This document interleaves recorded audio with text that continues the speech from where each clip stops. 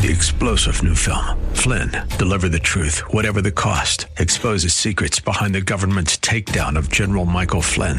Flynn knew what the intel world had been up to. He ordered the first audit of the use of contractors. This set off alarm bells. He told the truth. He was the most dangerous person for Donald Trump to hire. They had to get rid of Flynn. Flynn, deliver the truth, whatever the cost. Available now. Watch it today. Go to salemnow.com. salemnow.com. Come on, say, turn it around. Open the windows of heaven. Pour out a blessing, overflow. Turn it around. Open the windows of heaven. Pour out a blessing. We've got what comes. Welcome to Beyond the Veil, a ministry of Dayspring Chapel. Arise, shine, and excel. Located at 1628 Hyde Park Ave, Hyde Park, Massachusetts. As Luke chapter 178 and 79 tells us, according to the tender mercy of our God, whereby the dayspring from on high has visited us, to give light to them that sit in darkness and in the shadow of death, to guide our feet in the path of peace. Now let's listen to today's message from Pastor David.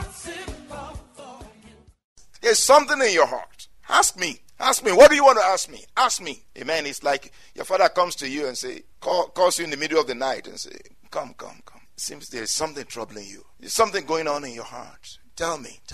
Yes. It's like God called him in the middle of the night and woke him up. In this case, didn't wake him up. They came to him in a dream. Said, there is something in your heart. You're thinking of something. You want to ask me something. Ask. I'm right here now. I'm here to listen to you. What's in your heart? Ask me. And you will see what came out. Verse 6. And Solomon said, you have shown great mercy to your servant David, my father, because he walked before you in truth, in righteousness, in uprightness of heart with you. You have continued this great kindness for him, and you have given him a son to sit on his throne as it is this day. Now, O Lord my God, you have made your servant king instead of my father David. But I am a little child. I do not know how to go out or come in. We see from verse 6 that Solomon's heart is a heart of gratefulness, a heart of thanksgiving. You know, if you have a grateful heart, you will do well in life. Amen. Someone that says, I got it by myself. I made it by myself. Doesn't thank nobody. Amen. If you did it by yourself, you won't thank nobody. If that is the way you see it, you won't say thank you to anybody because you did it by yourself. But Solomon recognized the goodness of God to his father, to David, his father, recognized the kindness of God to himself and was grateful and expressed that. That was the first thing he expressed. If you want to get something from somebody, first of all, thank them for what they have not even done yet. Thank them for what they did before. Amen. Even though God was ready to give him these, he still recognized that it was God that did what was before. He was thankful, grateful to God. That's wisdom. It's wisdom to be thankful. It's wisdom to be grateful. There are many children who grow up these days without being taught that. Just as simple as that. As simple as that. Somebody gives them something. They just take it. And their parents are just also looking at them. They don't teach them, say thank you. It's like you don't make anybody to do anything. No, if they are children, teach them. Show them that they need to be grateful. Amen. So Solomon must have been taught how to be grateful. And he received that wisdom and he expressed that wisdom here.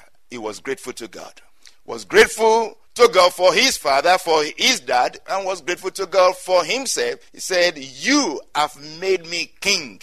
Recognize that it's God that put him there. He didn't put himself there. It's God that put him there. Wow. He acknowledged that it was God that put him there. That's a powerful thing. Verse 7, we see Solomon's humility. Verse 7. Now, O Lord my God, you have made your servant king instead of my father David. But I am a little child. I do not know how to go out or come in. Wow, what humility is that? I am a little child. A 20-year-old saying, I am a little child. Oh, there are many 20-year-olds these days. No more than anybody. They know more than their parents. They know more than their uncle. They know more than everybody. They don't listen to nobody. For the little thing that they have been taught in school, the little science now that they have come to know, they don't want to listen to nobody. This 20-year-old was different. This 20-year-old say, I don't know. I'm a little child. I don't know how to go out or come in. Will you show me? Will you teach me? This was a humble 20-year-old. There are many 20-year-olds that are prideful. They don't listen to instruction. Wisdom receives instruction, correction, and is humble. Wisdom receives instruction, correction, and is humble. A wise man will increase in wisdom. A wise man will increase in wisdom. But fools despise instruction, correction, and humility. A wise man is humble. A wise man receives correction. A wise man receives instruction. And a wise man becomes wiser. A wise man becomes wiser. Now, again, remember that David, Solomon's dad, said to him, you are wise. I know you are a wise man. So when God came to him and said, what do you need? He should be saying, by the way, I have wisdom and I have knowledge and I have understanding. The only thing I don't have enough of is give me a little more money, give me a little more wealth. And by the way, I have too many enemies. Just not too long ago, my brother wanted to take the throne from me, Adonijah. No, I have too many enemies. Kill some of them or kill all of them. He didn't ask for any of those things. He didn't brag of his wisdom. He didn't brag of the wisdom that he was already operating in. Amen. And by the way, God gives wisdom to those who are of an understanding heart, the scripture says. In the first place, the fear of the Lord is the beginning of wisdom. Just the beginning, the foundation of wisdom. It's not the end of wisdom. Or let me say that in a different way. The fear of the Lord is the beginning, the foundation of wisdom. The fear of the Lord is also the capstone of wisdom. But it doesn't mean that if you have the fear of the Lord, then you don't need wisdom anymore. In fact, that fear of the Lord will humble you to ask God for more wisdom. A wise man doesn't say, I'm wise. A humble man doesn't say, I'm humble. The moment you begin to say, I'm humble, that's a problem. And the moment you begin to say, I'm wise, that's a problem. Amen. So God gives wisdom to those who are of understanding heart, or to the wise. Amen. So when the Lord says, when the scripture says, let him that lacks wisdom ask of God who gives liberally, it's not saying that you're stupid, you're foolish. It just says that humble yourself because you don't know everything. Ask God for wisdom and he will give you. In fact, he will not scold you for asking. It does not upbraid. It doesn't say, oh, why did you ask? You should have known that. Why did you ask me? You should have known that. That's just too simple for you. Why didn't you give you a knock in the head? Next time you shouldn't ask. Just go ahead and do it. No. Amen.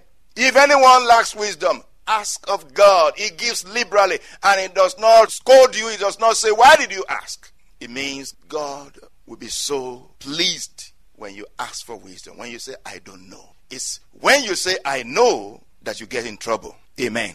So we're looking at wisdom for glory and power. Wisdom for glory and power. And we're looking at the humility of wisdom. The humility of wisdom. Verse 8. 1 Kings 3:8. So Solomon continues to say, and your servant is in the midst of your people, too numerous to be numbered or counted. Therefore give to your servant an understanding heart to judge your people, that I may discern between good and evil. For who is able to judge this great people of yours? And verse 10 says, and the speech pleased the Lord, that Solomon had asked this thing. What Solomon said or asked for pleased the Lord. The Lord was so proud of him. It's like, wow, what great understanding is this? What wisdom is this? That you ask for wisdom. God was so pleased with the asking. Oh, may the Lord be so pleased with our prayer. In the name of Jesus. Many prayers these days are just short of the word of God, short of understanding, short of knowledge. They are just so fake, so empty, so superficial. They are just so selfish. May your prayer, may my prayer, may our asking be so pleasing to the Lord in the name of Jesus. May the Lord be so pleased with our asking, with our prayer, that it is based on His word, it's based on His will. The Lord says, wow, this is powerful. And the Lord is eager to do what you have asked because it's according to His will. Amen. This asking was according to the will of God. And by the way, Solomon was not trying to impress God. He was not trying to impress God. He was just expressing his heart. It was what was in his heart that he was expressing. Please catch that very well. Don't miss this. Solomon was not trying to impress God. And he was not trying to act. He was not trying to perform. It was what was already in his heart. He was just expressing his heart before the Lord.